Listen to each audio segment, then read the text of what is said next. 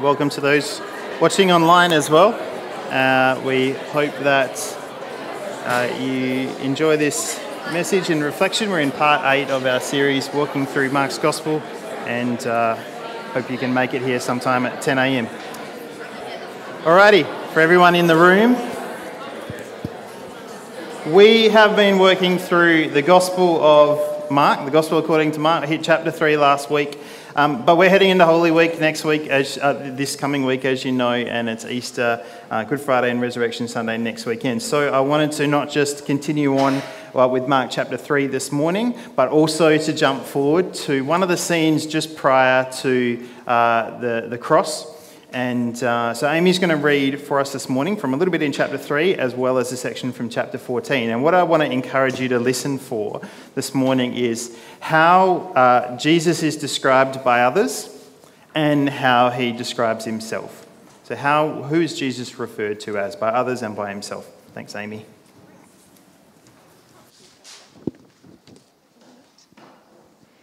Mark 3, verse 7 to 12. Crowds follow Jesus.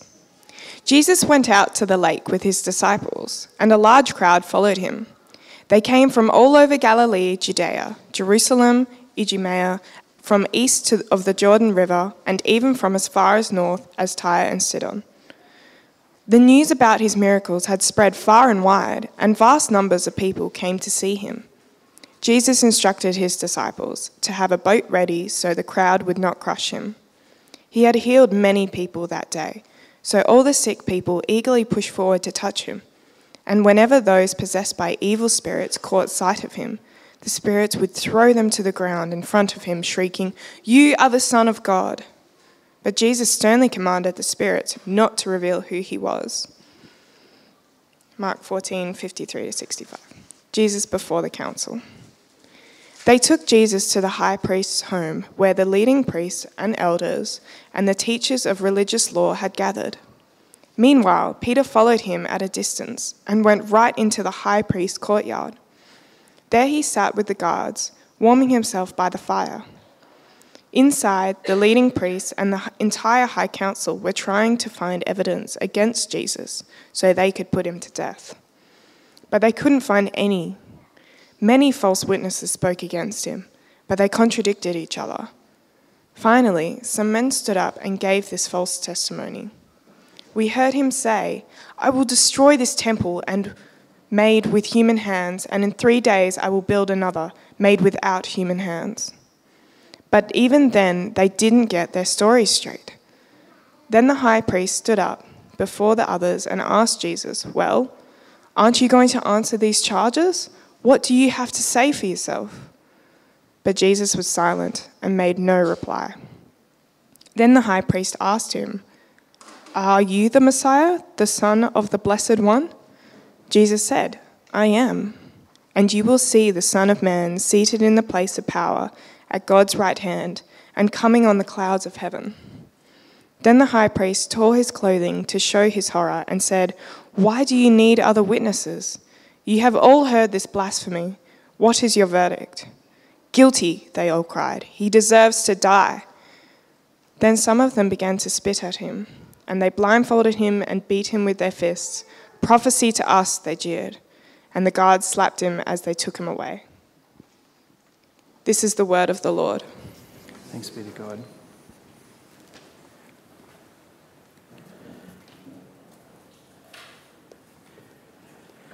Let's pray. Father, thank you for this morning. Lord, thank you that on this Palm Sunday, as we enter into Holy Week, this most special and holy and sanctified time of the year for us, your followers, your children. Lord, we pray that you would reveal to us your heart, that our hearts would not become cold or hard as we become more and more familiar with the wonder of the cross and the resurrection, but Lord, that you would soften us, that we may once again be amazed at who you are and what you are doing in this world. Lord, that we would be overwhelmed by your love and your compassion shown to us in the cross, your victory and your power in the resurrection. And Father, we just open ourselves to you this morning and ask that as we look at your word, as we open up the words that we have just read, to allow your Holy Spirit to speak to us through them, that Lord, we ask that you would change and transform our hearts and our minds. And Lord, sometimes that's not comfortable, but we know that the place where you want to take us this morning and in this next week and over the Easter weekend is better than where we are right now. We know you want to bring your healing power, your transforming power. We know you want your peace in our lives. We know that you want your joy in our lives. And Lord, we pray that we would be open to that, no matter how much it might be challenging to be stretched, to be pruned by you, to be shaped, transformed in our minds and our hearts by you. But we invite you, Holy Spirit, to do that. We thank you for the scriptures and how they've been passed down through the generations, that we may receive them now, read them now, and reflect on them now to hear your very voice. And we thank you for each other, this community of faith, this community of children of God, seated together to receive from you what you would have to give us. We thank you for that, Lord. In Jesus' name, amen. So today is on the traditional church calendar, Palm Sunday. We haven't read the reading which would often come on this day. It's not actually in Mark's Gospel, but in Matthew and Luke there's this triumphal entry of Jesus into Jerusalem. And you may know the story. There's palms down on the ground and clothes and everything. And in that particular story, they call him the Son of David. This is one of the many titles given to Jesus. A little bit after that story, again in Matthew and Luke's Gospel, there's this little dialogue where Jesus says, "So who is the Messiah?" And they say, "Oh, it's the Son of David." So there's another term kind of connected, another title. And Jesus says, "Well, that's interesting. How can the Messiah be the son of David, a descendant of David? Because David called the Messiah his Lord." There's this little dialogue that goes on. And then in the passage we read earlier, Mark chapter 3, similar to other earlier passages as well in Mark's Gospel, the demons, they call him the Son of God. They try to announce him as that, but Jesus says, no, I don't want you to say that. They also call him the Holy One of God. There's another title. And then over the last few Sundays, we've seen Jesus refer to himself as the Son of Man. So all these titles for Jesus, all these kind of offices that he's supposed to hold, what's all that about? As we head into Holy Week, what I hope that we might do is really get a sense of who this man Jesus is and was, and the significance of these interconnected titles and what they mean, and that some were given to Jesus and some of them were self-designated. That helps us to understand really who is Jesus and who did he want us to know him as. Names and titles in that first century context had a lot of significance in that first century Jewish context. We today, in our culture, we've got some titles, important titles like Prime Minister, but the thing about Prime Minister is they change every 2 weeks. And so, the person holding the office doesn't seem as important because it's always changing. The same with many other titles or important offices, but the Messiah and the Son of David and the Son of God and all these titles for Jesus, that person was expected to be a one person for all time who would come and hold an amazing role in the history of all humanity, much more significant than Prime Minister or President or any other title we might find today. And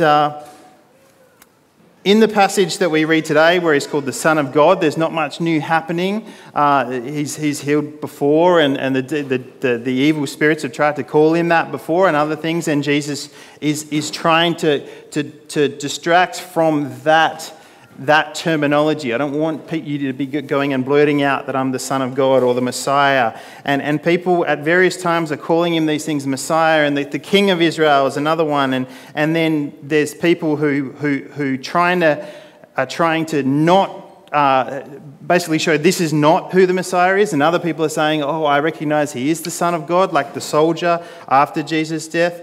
And all the way through the story of Jesus, the life of Jesus, this is happening until we come to this scene that we read today, and the leading priests and elders and teachers of the religious law, they're hurling accusations at him, and the high priest recognizes, look, we're not going to get this guy unless we get him to incriminate himself. We need him to speak, because Jesus is just being silent. And so he goes, are you... So that Jesus will have to say something. Are you the Messiah? The Son of the Blessed One? Matthew and Luke say the Son of God, so it means the same thing. Are you the Messiah, the Son of God? And what they're trying to do is get him to own up to something that they were looking forward to. The Jews wanted a Messiah to come. They wanted this new king. If you go way back to the time of David, and even before David, to the time of Saul, and before that, the Jews wanted, the people of Israel wanted a king. God, we want a king. We want a king. And God was saying, I'm your king.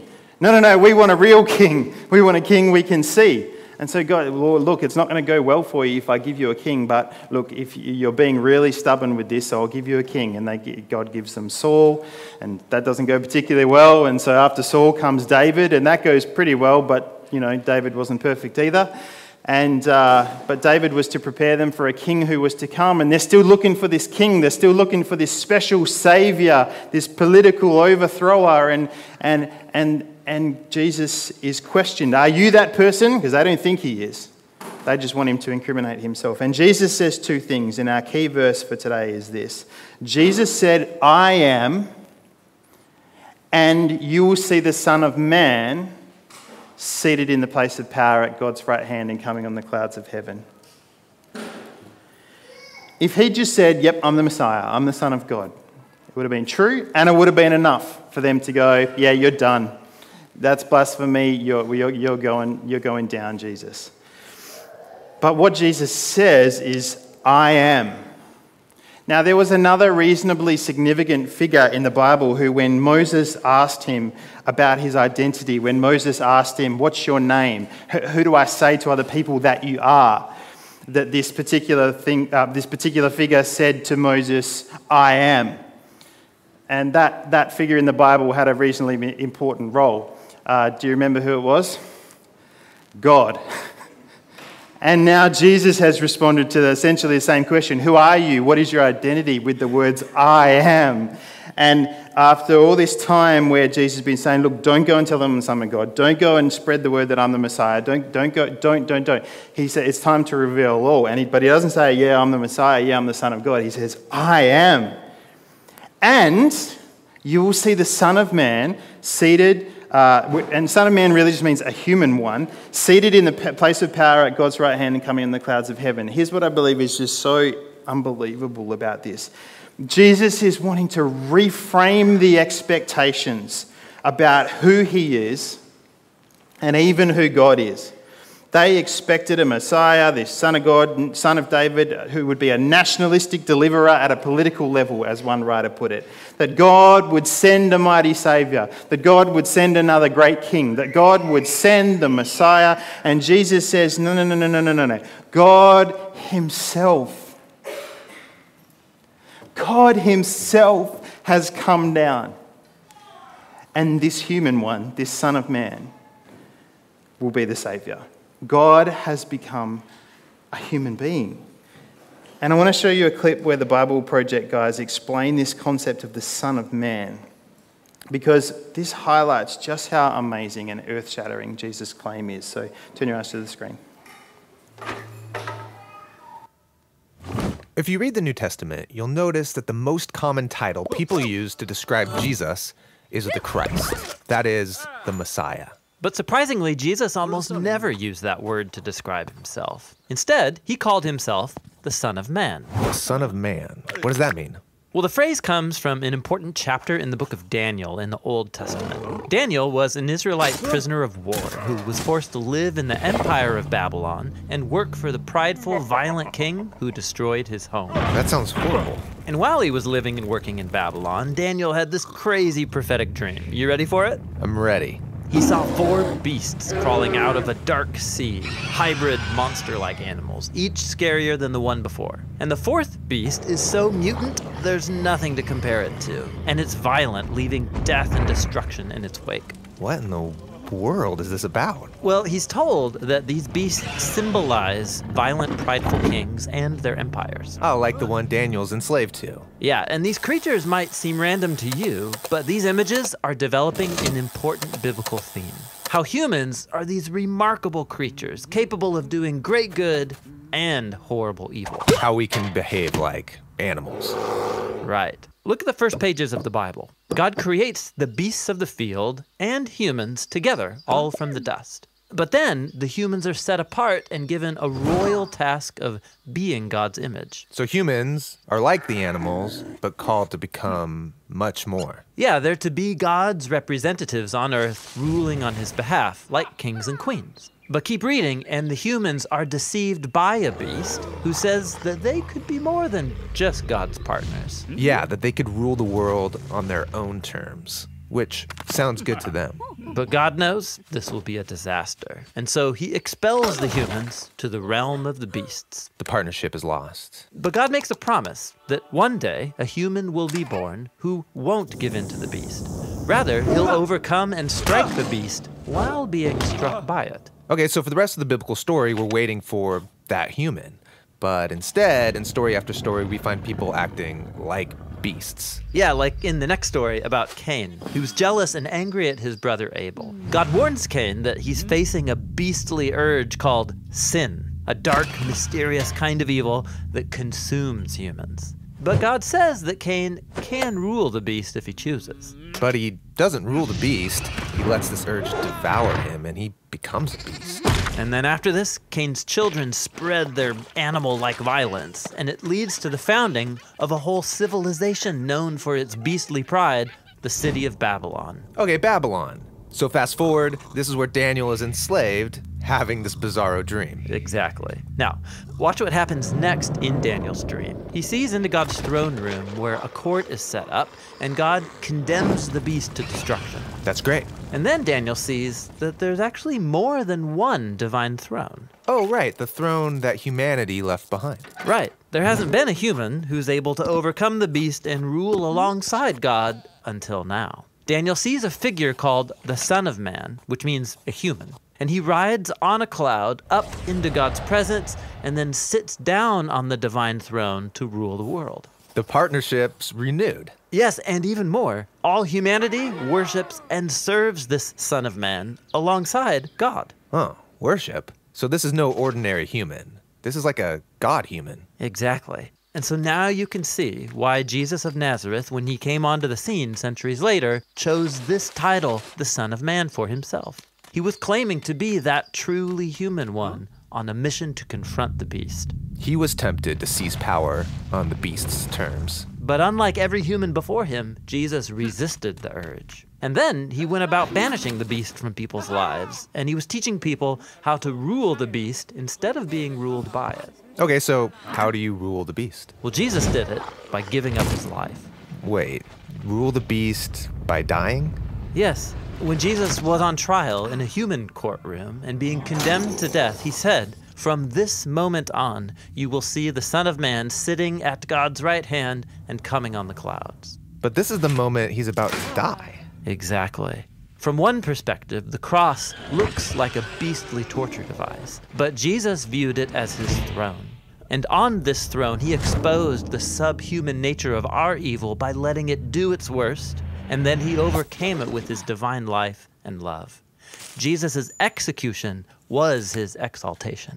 So Jesus is the first human to overcome the beast, and as a result, he can partner with God to rule the world. And so now, Jesus is summoning a new humanity into existence, one that can overcome the beast in the same paradoxical way.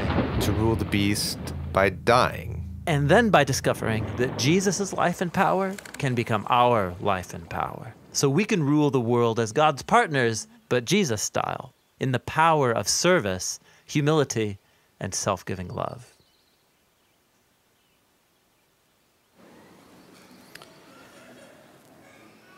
So there's a lot of theology there. and this overarching theme and story of what Jesus was doing. But at the essence of what we've heard today, that Jesus said, "I am, and the Son of Man is coming in the clouds of heaven, sit at the right hand of God," is this most astounding claim that not God sent a man, a special person, a Messiah, a Saviour, but that God himself became a human being and was willing to take our place on a Roman execution stake, being tortured and humiliated. The great I Am became the Son of Man, a human being, elevated to the ruler's seat at the right hand of God through suffering and death. One of Jesus' most devout followers, the Apostle Paul, said it this way: though he was God, he did not think of equality with God as something to cling to. Instead, he gave up his divine privileges. He took the humble position of a slave and was born as a human being. When he appeared in human form, he humbled himself in obedience to God and died a criminal's death on a cross. Therefore, God elevated him to the place of highest honour and gave him the name above every name, that at the name of Jesus every knee should bow in heaven, on earth and under the earth, and every tongue declare that Jesus Christ is Lord, to the glory of Father. Though he was God, he did not think of equality with God as something to cling to. Gave up his divine privileges. Last week we heard Jesus say, the Son of Man is Lord. Today we've heard him say, I am. And the Son of Man will come in the place of power. It all points to this astounding reality that God would take upon himself the state of humanity. And this is at the heart of the gospel. Why? Because most important of all is us as human beings knowing that someone understands, that someone gets it. And not just that someone gets it, but that God understands. And the gospel is that he understands our pain. He understands our sorrow. He understands loss. He understands humiliation and grief. And he understands even death. He's experienced it willingly for us. And my point in unpacking all that stuff about the titles of Jesus and how he was referred to, but then how he referred to himself, was because not that he didn't fulfill those other roles, Messiah, Son of God, Son of David, he did, but because he wanted it to be known first and foremost that the great I Am, Lord of all, has become a human being and exalted through suffering, sacrificial, self-giving love for us. And humanity seems to be crying out. I don't know if it's just me or if you notice this as well, but humanity seems to be crying out with this question all the time. Where is God among all the suffering? Where is God among all of the pain and all of the stuff going on in this world? Where is your God, Christians? Where is he? And the answer is that he's on the cross, experiencing it so we wouldn't have to. Now, in the meantime, we do, and there is pain and there is sorrow and there is suffering, but that one day we would not be, well, not just one day, but that we would not be abandoned, that we would not have to experience this for all eternity, and that in the meantime, he knows, he understands, he gets it. I heard this poem recently by an unknown writer, and nobody knows who wrote it, and it's called The Long Silence, and I just want to read it to you. Because I think it's a great way of highlighting just this reality that Jesus, the God we know in Jesus, has experienced it all. It goes like this. At the end of time, billions of people were seated on a great plain before God's throne. Most shrank back from the brilliant light before them, but some groups near the front talked heatedly, not cringing with cringing shame, but with belligerence. Can God judge us? How can he know about suffering? Snapped a young brunette. She ripped open a sleeve and revealed a tattooed number from a Nazi concentration camp. We endured terror, beatings, torture, death. In another group, an African-American boy lowered his collar. What about this, he demanded, showing an ugly rope burn. Lynched for no crime but being black. In another crowd, there was a pregnant schoolgirl with sullen eyes. Why should I suffer, she murmured. It wasn't my fault. Far out across the plain were hundreds of such groups. Each had a complaint against God for the evil and suffering he had permitted in his world. How lucky God was to live in heaven, where all was sweetness and light, where there was no weeping or fear, no hunger or hatred. What did God know of all that humanity had been forced to endure in the world? For God leads a pretty sheltered life, they said. So each of these groups sent forth their leader, chosen because he had suffered the most, a Jew, an African American, a person from Hiroshima, a horribly deformed arthritic. In the centre of the vast plain, they consulted with each other. At last, they were ready to present their case. It was rather clever. Before God could judge them, he had to endure what they had endured.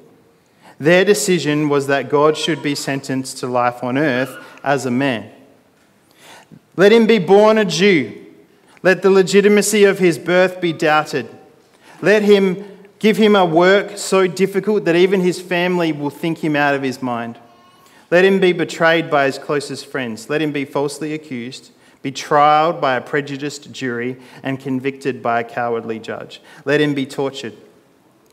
At the last, let him see what it means to be alone and abandoned in the world. Then let him die so there can be no doubt his life is over. As each leader announced his portion of the sentence, loud murmurs of approval went up from the throng of people assembled. When the last had finished the pronounced sentence, there was a long silence. No one uttered a word. No one moved. For suddenly all knew that God had already served his sentence.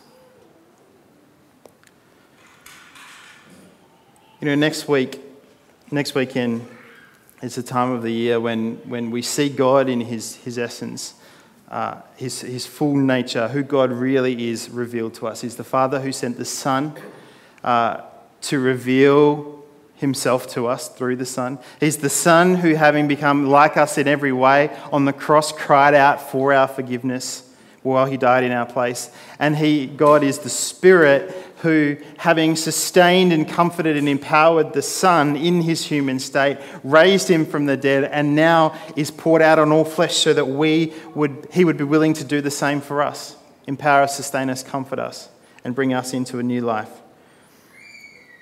And we don't believe that Jesus, as Christians, we don't believe that Jesus was sort of somehow superhuman or semi-human, but that he had these special God tricks up his sleeve because he was the Son of God, and therefore when it got hard, he was able to draw in this special power that he had as being superhuman Son of God, the Messiah.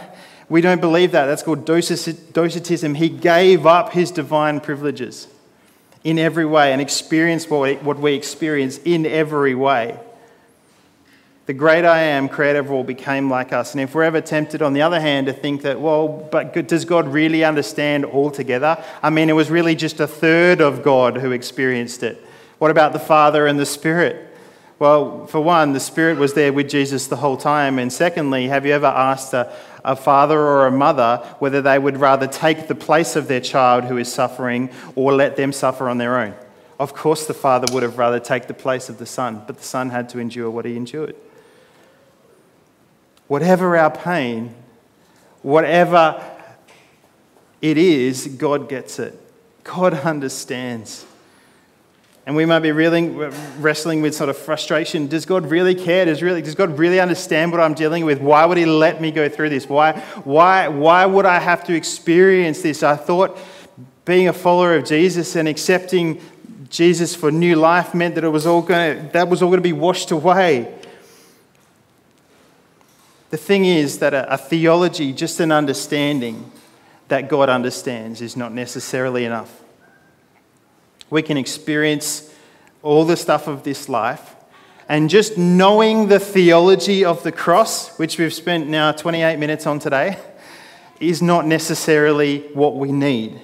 But the Holy Spirit has a really significant role.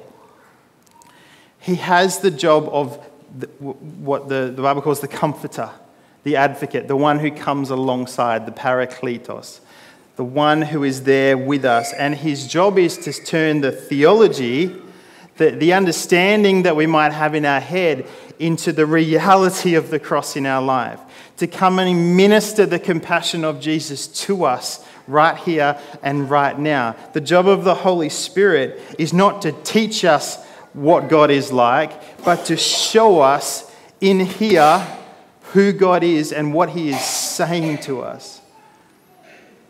And I just believe that that is what the Holy Spirit wants to do in our lives this Holy Week as we head into the Easter weekend next weekend. As we reflect on the compassion of Jesus, as we remember his last words on the cross, that the Holy Spirit wants to come alongside us and not offer us more stuff to believe or a clear understanding of what it means that Jesus died for us, but to minister to us and speak to us the love of Christ shown on the cross. Who is Jesus? He's the God on our cross, in our place, giving us our life, giving us life. And I just pray that the Holy Spirit makes that more than head knowledge for us. You may be in this room having experienced great loss, or experiencing now great loss. Whether that be the loss of a loved one or loved ones, whether that be the loss of a life that you thought you had, Jesus knows, and the Holy Spirit wants to show you why that matters. You may have experienced abuse. You may have experienced the breakdown of a relationship, a marriage. You may have experienced great grief, even physical pain. And we can just go quickly over the fact that Jesus experienced it all and go, yeah, but that doesn't help me, until the Holy Spirit comes and goes, let me show you the reality and the power of the cross. Jesus didn't end up there because he sort of somehow reluctantly needed to. As he hung on that cross, he did it for you. The simplicity of Aaron's message in the kids' talk is the reality of the gospel. He died for you. He died for me. He did it willingly, having given up his divine privilege. And so, Holy Spirit, we invite you now to come and minister to us. We ask that as we try to grapple with this in our minds, that you would let us just lay down the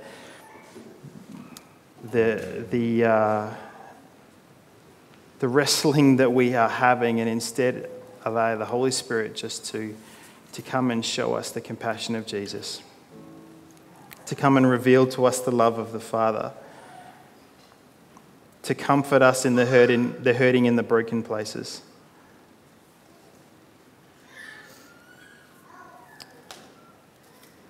Lord, when it's hard to see why it is that we might be feeling what we're feeling, I pray that by your Holy Spirit you would come and that you would bring comfort, that you would come and you would bring joy even in places of hardship, Father God.